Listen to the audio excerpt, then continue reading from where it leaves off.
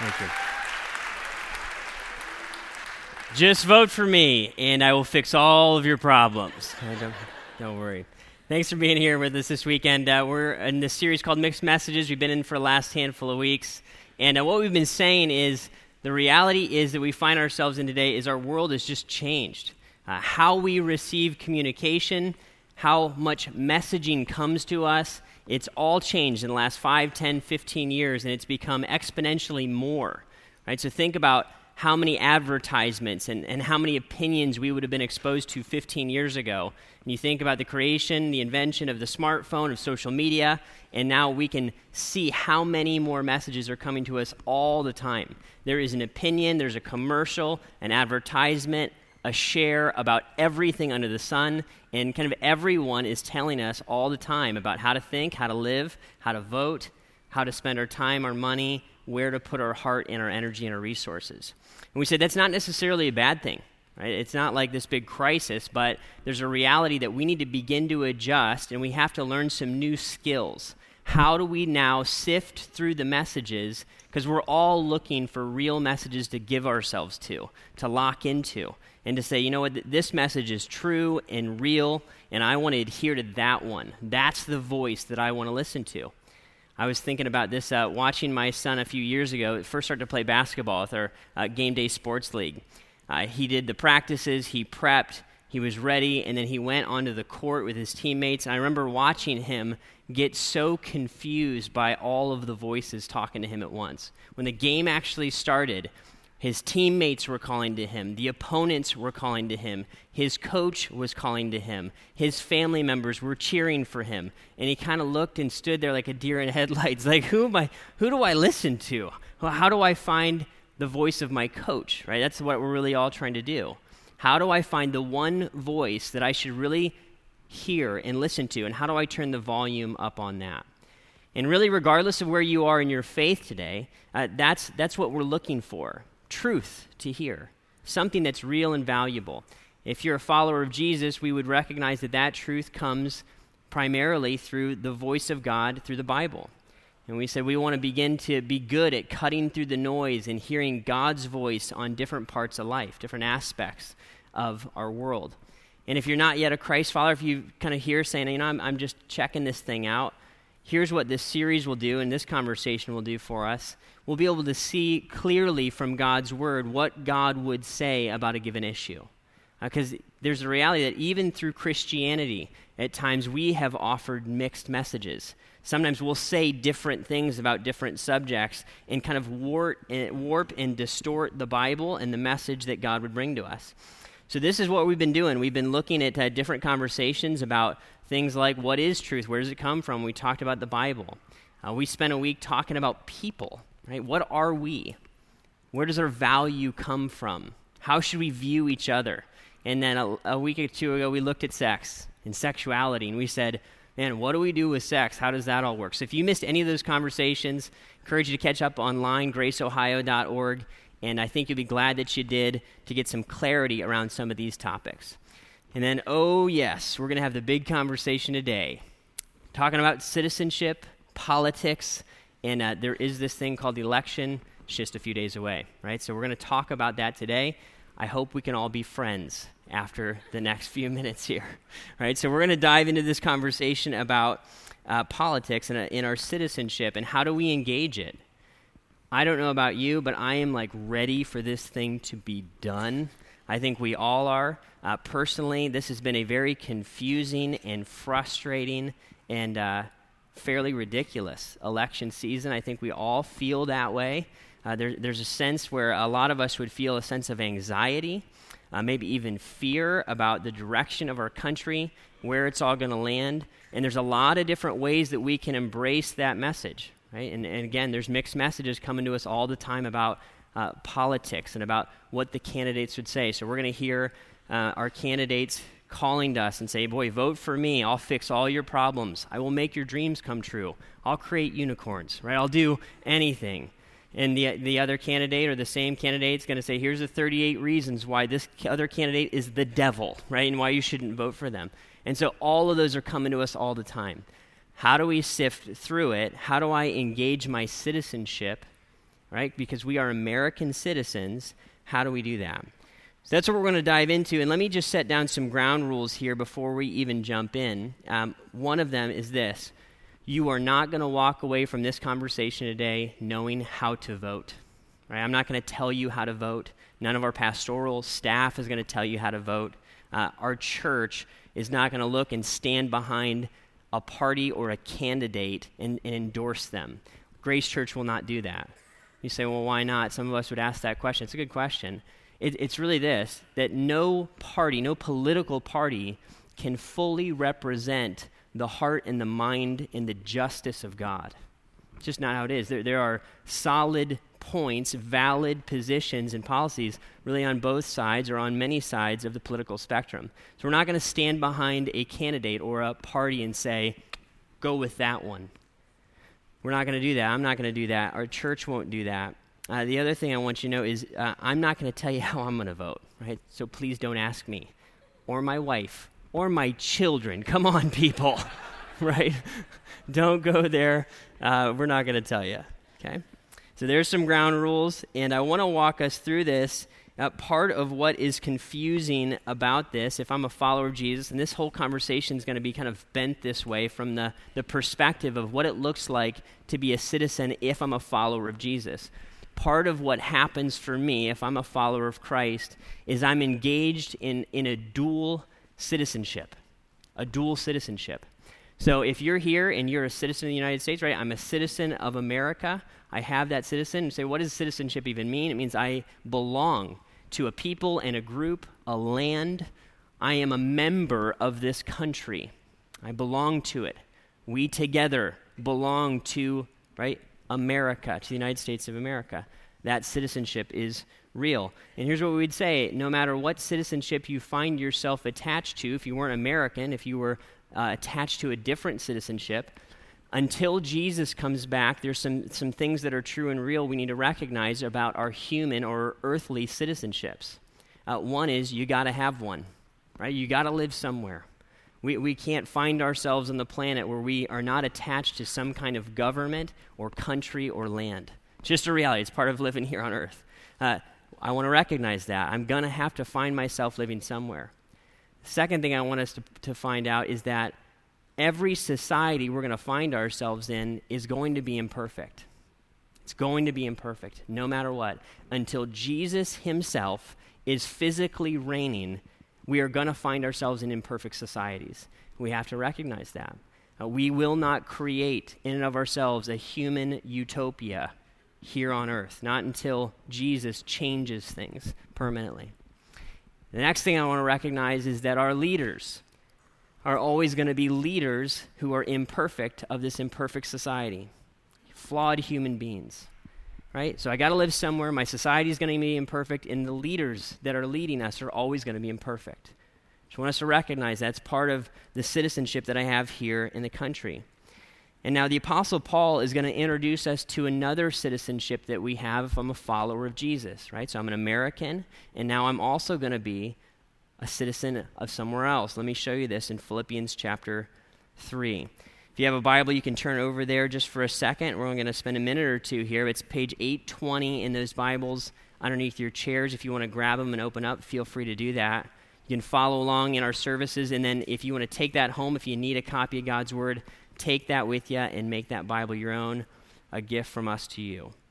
Philippians chapter 3, the Apostle Paul is teaching, talking to the Philippians, and he's talking about different groups of people.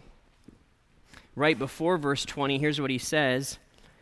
He says, their mind is set on earthly things, right? The group that he's referencing here, verse 20, but our citizenship is in heaven, and we eagerly await a Savior from there, the Lord Jesus Christ. Okay? Our citizenship is in heaven. Paul is going to make this point and help us to see that if I'm a follower of Jesus, if I say yes to the fact that Jesus laid down his life to pay for my life, and I say I want to follow that king, what happens when I say yes to Jesus, I get included into the citizenship of heaven. And Jesus would say this about his kingdom, right? That we can be citizens of the kingdom of heaven. His kingdom is not of this world. So we're never going to be able to, at least not until Jesus comes back, we're not going to be able to look at a map and say, oh, there's Jesus' kingdom right there. It's in Europe or it's in Asia. It's not on the planet. It's invisible. You cannot see it. His rule and his reign, his kingdom, that's what the word means, the citizenship that I can be a part of if I follow him, is a spiritual one. He is Lord of our hearts and our minds and our souls. And he rules over us. And one day, his kingdom will be physical. That is not today. He would say, my kingdom's not of this world. Right now, I can voluntarily enter into his leadership. I can make him my leader, be part of his kingdom, and I can be his citizen. And when that happens, what happens is when I become a citizen of the kingdom of heaven is I join in with the rest of the citizens of heaven. I become part of that family, brothers and sisters that I will have forever. I will always have forgiveness. My eternity is secured, and God will be my God, and I will have perfect justice from his leadership. He's the only leader that can lead perfectly, and I can trust him fully to be truthful with me, to never fail me, to never have a moral breakdown, right, or to be hiding something. He alone is God in my life. Now, if I am a citizen in America and I follow Jesus, I have a dual citizenship. Right? I belong to the United States and I belong to the kingdom of heaven. I cannot see that kingdom, but my allegiance, my heart, my mind belongs there. I'm a dual citizen. Now, part of what makes this thing interesting is this. As an American citizen, I really never disconnect from either of those identities or those realities. So no matter where I go, I'm always going to be an American citizen. Even if I leave the country, I'm still a citizen of America. And no matter where I go, no matter what I do, I'm still a citizen of the kingdom of heaven. So what gets confusing is, how do I interact with my dual citizenship? How do I navigate that then? Right? Because I'm so American and I'm so a citizen of the kingdom that sometimes it gets hard to separate those two and to understand where to put my allegiance when it's called upon. So what I want to do here and now is help us to see some of the breakdown of what that dual citizenship looks like. I want us to gain some clarity out of this time to be able to say, got it. I understand now how to navigate my dual citizenship, how I can process, how I can think about it, to maybe gain some more perspective about how to be a citizen here and a citizen of heaven. All right, let's start here.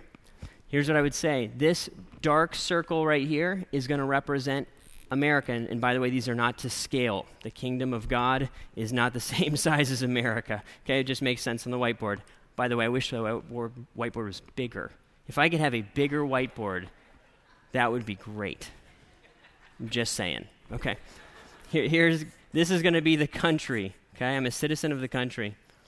This dash line right here, since it's invisible, made it dash. This is going to be the kingdom. This is going to be the kingdom. I'm a citizen of the country. I'm a citizen of the kingdom. Now, I want us to see, I use green here. I want to make sure you see this if it doesn't show up. This is green, and this is going to represent this huge area of overlap that we're going to have between our citizenships. Okay?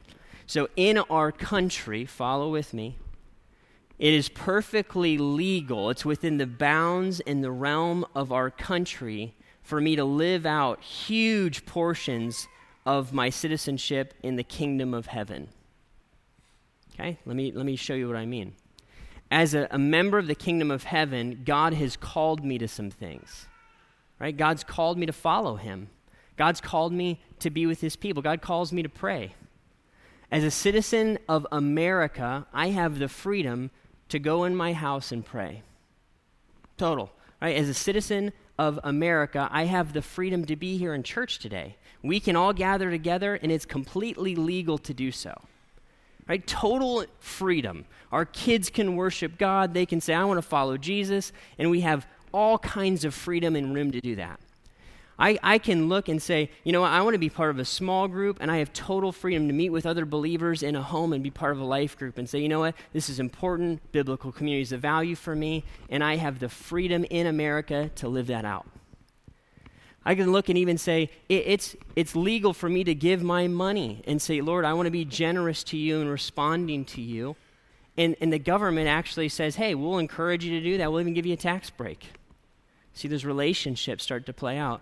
Huge area of freedom right here, where I can live out my citizenship in the kingdom of God in a completely legal way that my country is kind of fine with. My country would say, that's fine, go for it. Live it out. You can pray, you can read your Bible, you can be kind to your neighbor, you can share your faith, you can make a faith choice to follow Jesus, and I could go on and on and on and on about all of the freedoms and all of the ways that we already have a complete access in many ways to follow Christ here in our country. Seeing that? Green means go, it's good to go. I'm going to use red and yellow in the rest of our conversation, kind of break down the different relationships. So this area right here, I'm free to live out my citizenship in my country and in my kingdom. Now, there are things in my country that are going to be legal. They're going to be fine. The country would look and say, you're absolutely allowed to do that. That would not be acceptable for me to do because of my membership in the kingdom of God. So, what would this look like?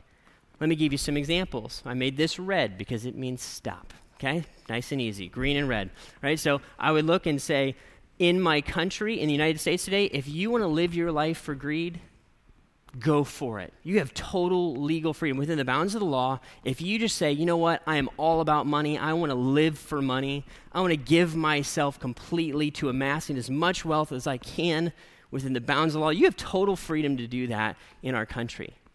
If you're a follower of Jesus, you would say, you know what though, Jesus told me I can't love money and God.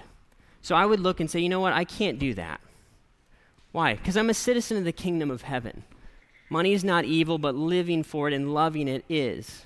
Right? So I would say, you know what, that's a block for me. I got to stop. I can't go there, even though I could in my country. My citizenship here in the kingdom stops me. Let me give you another example. I could look and say, you know what, I got hurt in life. In my country, I'm free to be bitter. It's legal. You can be as bitter as you want. Do you know that? You can be as angry and bitter and as cantankerous of a person as you want to be. Go for it, right? It's totally legal. No one will ever fine you or put you in jail for being a bitter person. But Jesus would look and say, I want you to forgive as you've been forgiven. You can't jump over here and live that way. Why? Because you're a citizen in my kingdom. And my children, my citizens, don't engage in bitterness or unforgiveness. They forgive as they've been forgiven. And we would even see this show up legally at times, right? As the laws change, sometimes there's greater areas that are opened up in our country that we would look at and say, we can't access that as a follower of Christ, as a citizen of the kingdom. So, for example, when our laws change regarding marriage, we would say that that is opening up areas that we would not agree with, and that's fine. Right? We just recognize that some things would change here in our country. We would look at things like this, like the reality that we in our country are free to get drunk. You can absolutely get drunk in our country, as long as you're not driving, right? Don't drive. But if you're at your house and you want to get drunk, you are legally allowed to do that. A follower of Jesus would say, no, I can't do it. Let me make sure this is clear. I am free to do both. Act out my citizenship in my country and in my kingdom here in the green. In the red, I'm simply not allowed or called upon by God to go over here, even though my country says it's totally legal. And we could go on and on and on about all kinds of different examples of how that would look. Let me say this before we move on. In every country, in every place, in every time, there is always green and there's always red. Just want to make sure we see that. There's always green, there's always red.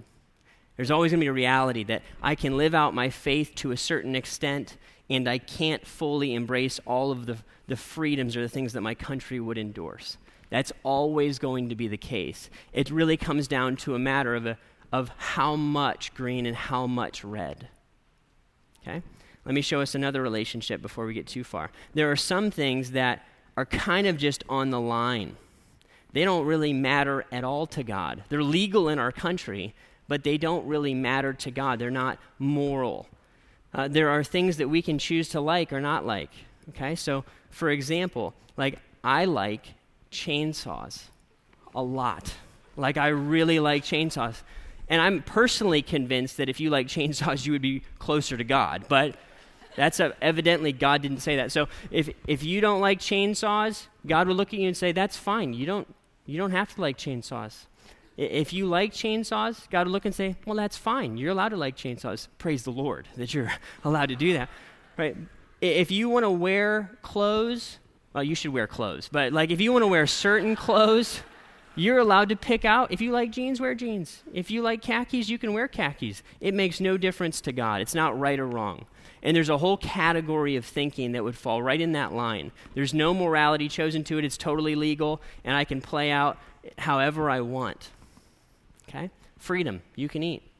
Right? You can eat Chipotle. You can eat Five Guys. You can eat all kinds of things. You go down here to the Melt, you have total freedom.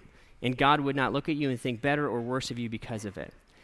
And sometimes there are even laws that would show up.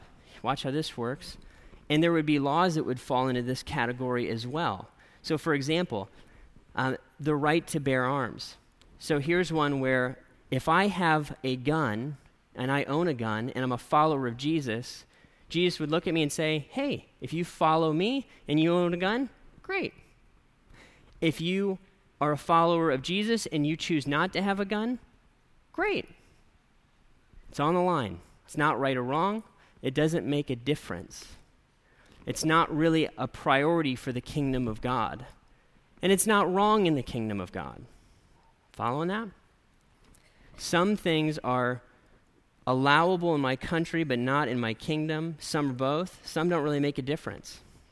Let me give you one more category. There are some things that I'm called to do as a citizen in the kingdom of heaven that are illegal in my country. Okay, I'm going to say that again. There are some things that I'm called to do as a citizen of the kingdom of God that are illegal in my country. I made this yellow because we should always exercise caution before we break the law. It's just generally a good principle, you know? So here's how this works. Let me give you a couple examples that would show up in the Bible. We're not going to have time to look there, but I'll walk you through one. So when the church first started in the book of Acts, Peter and John were going around telling people about Jesus. And the authorities looked at them and they said, you are not permitted to tell people about Jesus anymore. You need to stop. You're done, right? Or you're going to be in legal trouble. And they looked at them and they said, we can't do that. Like, no. We're not going to stop telling people about Jesus. You decide whether it's right for us to listen to you or for us to listen to God. And there are times in certain situations in our country, and mostly we see this in other countries, where we'll have to actually break the law in order to be an obedient member of the kingdom of heaven. Mostly we don't find this here in our country. Our country is built and founded on freedom, which is awesome. It's a beautiful thing. It's a beautiful thing. We see this in other countries all the time. So let me give you some examples. Our brothers and sisters around the world who are followers of Jesus, we tend to own, I probably own, 10, 12 copies of the Bible. I probably don't think that much of it, if I'm honest. Brothers and sisters across the world, they're not even allowed to own a copy of the Bible. And then they would look and say, if I want to follow Jesus, I have to be able to read God's word and hear his heart, hear his voice. And so literally, people smuggle Bibles into those countries. Yellow, right? They're breaking the law in order to follow Jesus. They can't meet publicly as a church because it's illegal for them to talk about Jesus in the way that we would talk about Jesus. So what do? They go underground as a church, and they meet illegally, right? Why? Because they're citizens of the kingdom of heaven, and they're going to be obedient to their king no matter what their country says. Thankfully, we haven't had to run into that a whole lot here in America. I really can't think of a great example where we would need to operate like this, honestly, today. Because sometimes there's areas where things are starting to change a bit with our legal system. Let's use an example like this, where we would say, okay, well, God's called us to pray, right? God's called us to pray. And we would look and say, well, some laws have changed about praying in some corporate public spaces. Okay? You're not allowed to pray in some arenas of life now where you used to be. Think schools, think other places. And so here, when I'm a Christ follower, I want to look and say, I want to exercise wisdom. I can pray at school. I can pray at church. I can pray in a small group. I can pray with some friends. I can pray, right? I could keep going like all day long. So if I can be obedient to God and not break the law, I should probably do that. Now, just as a general principle, I want to exercise caution whenever going outside of the bounds of what the country is telling me to do in order to be obedient to God. I want to try to stay in the green if I can. Sometimes people are pushed out and you have to break the law in order to be obedient to Christ. In our country, in our situation, we have not had to face that at this point. So, green is great overlap. Red is I'm going to be obedient. I'm going to be not listening to all the freedoms my country has because I want to be obedient to the kingdom. Here, I'm breaking the law to be obedient to God. Can I start to see my dual citizenship and how it starts to play out? That my life is now caught in the midst of this, and it probably always will be to an extent as long as I live here on the planet. Probably there will always be red, there will always be green, and typically in most situations, there's yellow. There's yellow. And I have to face that. I have to understand that reality. So the question is, now what do I do? Right? I start to understand the relationship. I see, Ryan, what you're saying. This gives us some clarity on how it all works. What do I do now? Because I'm still caught in the midst of a dual citizenship. Jesus was asked kind of a similar question to that in the book of Mark. When he was on the planet, he would find himself in these difficult situations where people would try to trap him. I want to show you this passage, Mark chapter 12. We'll look at this together at least for a minute or two. And as you're turning there, let me give a little plug for my friend Pastor Tony over at the Medina East Campus. He did a 4-week series on this. Obviously, more time than we're going to be able to give to this passage of Scripture. Check that out. It's the series called Citizen, and he did a phenomenal job of breaking this down in depth, and I encourage you to catch that if you are interested in it. As you're turning there, Mark chapter 12, verse 13, let's read this together, and we'll walk through it. It says, later they sent some of the Pharisees and Herodians to Jesus to catch him in his words. They came to him and they said, "Teacher, we know that you are a man of integrity. You aren't swayed by others because you pay no attention to who they are, but you teach the way of God in accordance with truth." And they ask him this question, "Is it right to pay the imperial tax to Caesar or not? Should we pay or shouldn't we?" But Jesus knew their hypocrisy. He says, "Why are you trying to trap me?" he asked. "Bring me a denarius and let me look at it." They brought the coin, and he asked them, "Whose image is this, and whose inscription?" "Caesar's," they replied. Let me give you a little background of what's happening. The Pharisees and Herodians typically would butt heads with each other. Okay, they would disagree in many ways politically. The Pharisees were extremely devoted to God. They would have wanted to not pay the taxes, and here's why. This denarius that Jesus was talking about when he said, "Whose image is it and whose inscription is on it," that coin that would have been paid for taxes would have had the face of Caesar on it, and the inscription would have said that it was Caesar, son of the divine God, right? So it basically said, this is the Son of God. And the Pharisees would have looked at that and said, if you involve yourself in paying taxes, if you take that coin and you use it, you are basically being a heretic. You are involving yourself in something that is untrue and something we don't believe in because that Caesar's claiming to be the Son of God. Okay? The Herodians are on the other side of the fence. So the Pharisees looked and said, "You can't pay taxes, Jesus." The Herodians are on the other side, and they're all about Rome, right? And they want Jesus to pay the tax, and they said, if Jesus doesn't pay the tax, here's what's going to happen. We're going look at you and we're going to report you and you're going to be a criminal. So Jesus finds himself faced with this question. Jesus, basically, right, they guised this question, but basically they're saying, are you a heretic or are you a criminal? Are you going to renounce your faith? You're going to go to jail. Difficult question. And Jesus would look at them, in essence, and see through their hypocrisy, see through the trap, and he answers them with an unbelievably wise answer. It's mind-blowing. Here's what it says, verse 17. Then Jesus said to them, give back to Caesar what is Caesar's, and to God what is God's. Give back to Caesar what is Caesar's, and give to God what is God's.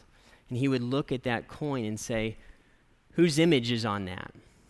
Caesar's. What's the inscription say? Right? It says that he's the Son of God. Give back to Caesar what's Caesar's. The thing that bears his image, give that to him. Pay your taxes. Give to Caesar what's Caesar's. Now think through this, he would, right, because they would have known the Bible, these men that are approaching him, but he would say, now give to God what is God's. What bears God's image? What has the mark and the imprint of God on it? That coin has the mark and the imprint of Caesar. What has the mark and the imprint of God? And the Pharisees and the Herodians would have both known the answer to this. Oh, give to God what is God's. Human beings, you and I, are the ones made in the image of God. They would have known that, recognized that, and they would have recognized that Jesus was saying, you first give yourself to God. Give your heart and your passion and your zeal and your energy to God, and then you pay your taxes.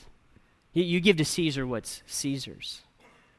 Here's what Jesus was saying, right? Jesus was saying, I don't give the best of myself to my country if I'm a follower of Christ. Do I interact with it? Do I engage it? Absolutely. But I give myself to the kingdom, give myself to God, because I bear his image. Talked about that last week. I bear his image, so I give myself to God, and then I participate in the country, of course. I give to Caesar what's Caesar's. And when this gets reversed is when things really start to get a little bit wonky, okay? When I start to look and say, I'm going to give myself to Caesar, when I give myself to country, and my passion and my zeal and my heart and my anxiety, and I'm losing sleep at night over my country, everything starts to get backwards. Here's what happens. When I begin to forget my citizenship in the kingdom of heaven and I don't give to God what is God's, I give myself first to the country, what will happen is I start to give all that is due to God here. And I'll start to align up behind a candidate that I don't really believe in. And I'll begin to evangelize around that candidate. And I'll share and I'll be associated with that candidate, when if I was real honest, I don't know if I would associate with even the king of my kingdom, right? And I don't care who knows, and I'm going to slander, and I'll share that Facebook post, even though I don't know if what's being said is true, and I get caught up in it, and I'm losing sleep, and I'm asking questions, and where's the country going to go, and why? I'm giving myself to Caesar rather than giving myself back to God. Here's what Jesus is saying in essence. God never called us to save a country. He called us to seek a kingdom. God never called us to save a country. He called us to seek a kingdom. That's what we're called to do. When I look at where to give my energy and where to give my heart and my attention and my zeal and what things should keep me up at night, it should be things of the kingdom before things of the country. Here's how this works. When we go to vote, we want to go to vote as citizens of the kingdom of heaven. We're not called to show up and vote primarily as citizens of a country. So we don't show up to vote and show up in the ballot in order to make history with our vote. We don't show up at the ballot to try to vote with our wallets, to try to save as much money for ourselves as we can. We don't even show up to vote to save the country. We show up as citizens of the kingdom of heaven. It's completely different. And I want to show up and I want to love what God loves and value what he values, and I want to do my very best. And when I make that decision to represent God, and you're going to say, well, Ryan, it's still not that easy. I know. It's still confusing. It's still frustrating. It's still deeply imperfect. But I want to clear my mind and clear my heart and make sure that I am voting and I'm approaching my citizenship kingdom first, not country first. I want to make sure my motivations are pure as they can be. Because this election is not a popularity contest, right? Because I'm not sure either of these candidates are going to be popular, right? Or even the ones that are not as known. I sat with my son and daughter. I remember we were on a little trip together, and we sat and we watched the first debate together. Oh, what an interesting experience this was. Yeah. And I sat there, and my oldest daughter is 8. My son is 9, almost 10. I remember sitting there watching their response to the presidential candidates in their debates with each other. And I thought, this is crazy. What is happening here? And here's what I think. If I'm a citizen of the kingdom of heaven, I'm going to look at that, and I want my kids to understand that much of the behavior and the attitudes and the dialogue they saw in those debates is not appropriate for a follower of Jesus. Okay? It's just not. And I want them to understand that the office of President of the United States is something that we should honor. Right? That whoever gets elected, we're going to honor them. We're going to pray for them. We're going to respect them and offer them respect once they're a candidate. Why? That's part of what it means to be a citizen of the kingdom. But here's the thing, right? I give myself here, not here. God never called me to save a country. He called me to seek a kingdom. Here's the next perspective I want us to see. Romans chapter 13. Fascinating perspective that the Apostle Paul is going to give a few pages over here to the right, page 790 in those Bibles. And keep in mind as you're turning there to Romans 13, the situation that the Apostle Paul found himself when writing this letter to the Romans is he found himself in a situation where there wasn't that much green. There was a lot of red, and there was a lot of yellow.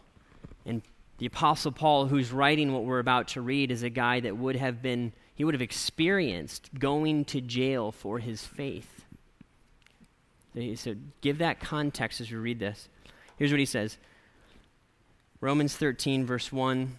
Here's all we're going to have time for today. It says, "Let everyone be subject to the governing authorities, for there is no authority except that which God has established. The authorities that exist have been established by God." Wow, that has to govern my mindset and my perspective. I'm going to read it again. "For there is no authority except that which God has established. The authorities that exist have been established by God."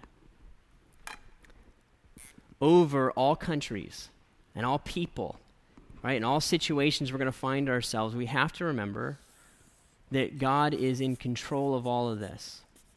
That God is in control. The biblical word is that he is sovereign, right? The theological word, that he's over it all. That nothing that we're experiencing today is surprising to God. That he's not baffled by the Donald, and by Hillary. He knows all of it. He sees all of it. And we would look and say, well, what happens? What happens if our country starts to slide this way? If it keeps sliding this way and there's more yellow and there's more red and there's less green, what then? Are you sure that God's in control of all that? It's a great question. Here's the thing. If our country continues to change, if the people of our country continue to say, we really don't want God to be a part of who we are. Listen, we at some point as followers of Jesus have to say, so be it. We have to say, so be it, from a legal perspective. If things change in our country, will we have to learn a new way to live? Yes. We'll have to figure out how to live like the first church lived, because remember, they lived in a very different government than we did. See, here's the thing. We were never promised.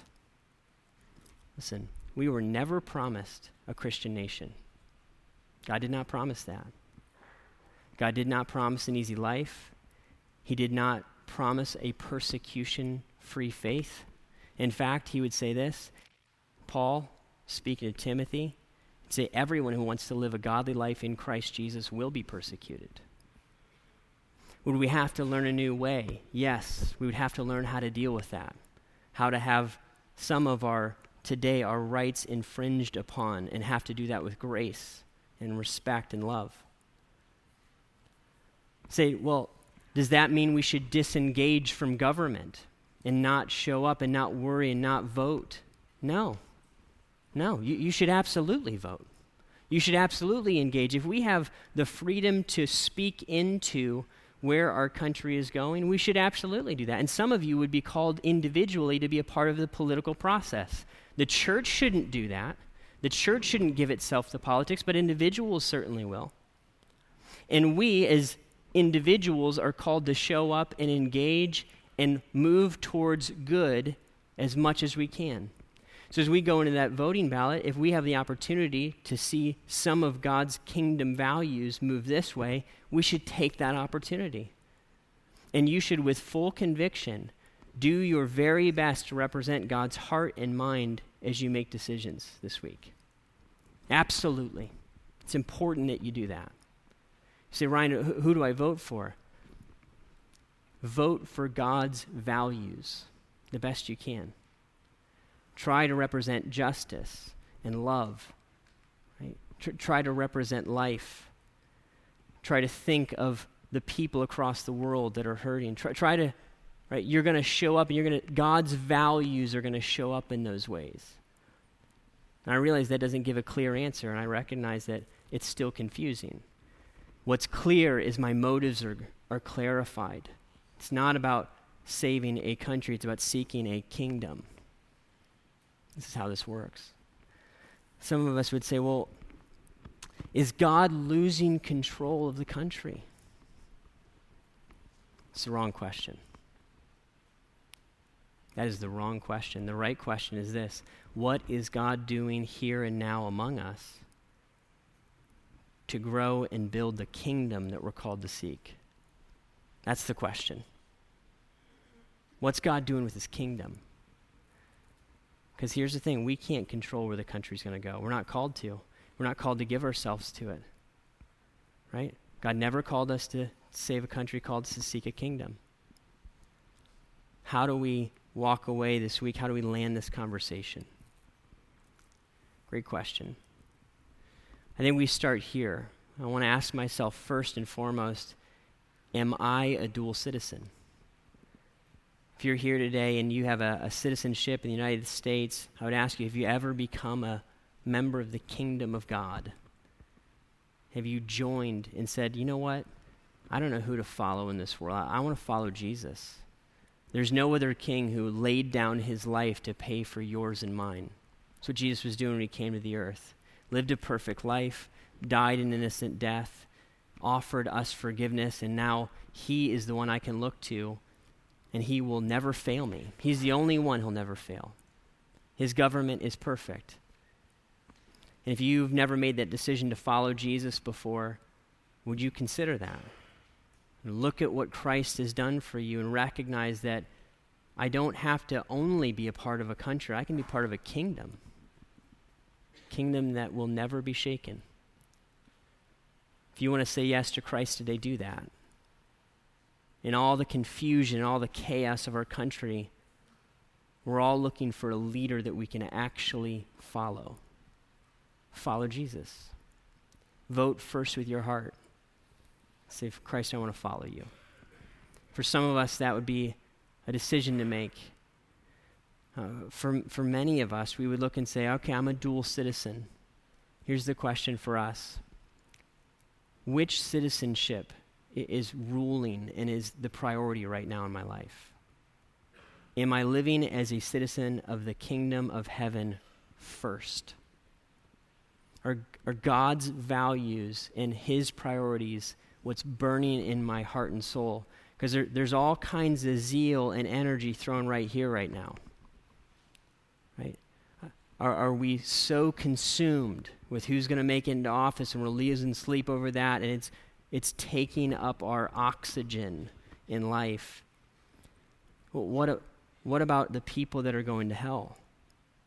What about the lost that aren't being loved? What about the priorities of the kingdom? Am I losing sleep over those?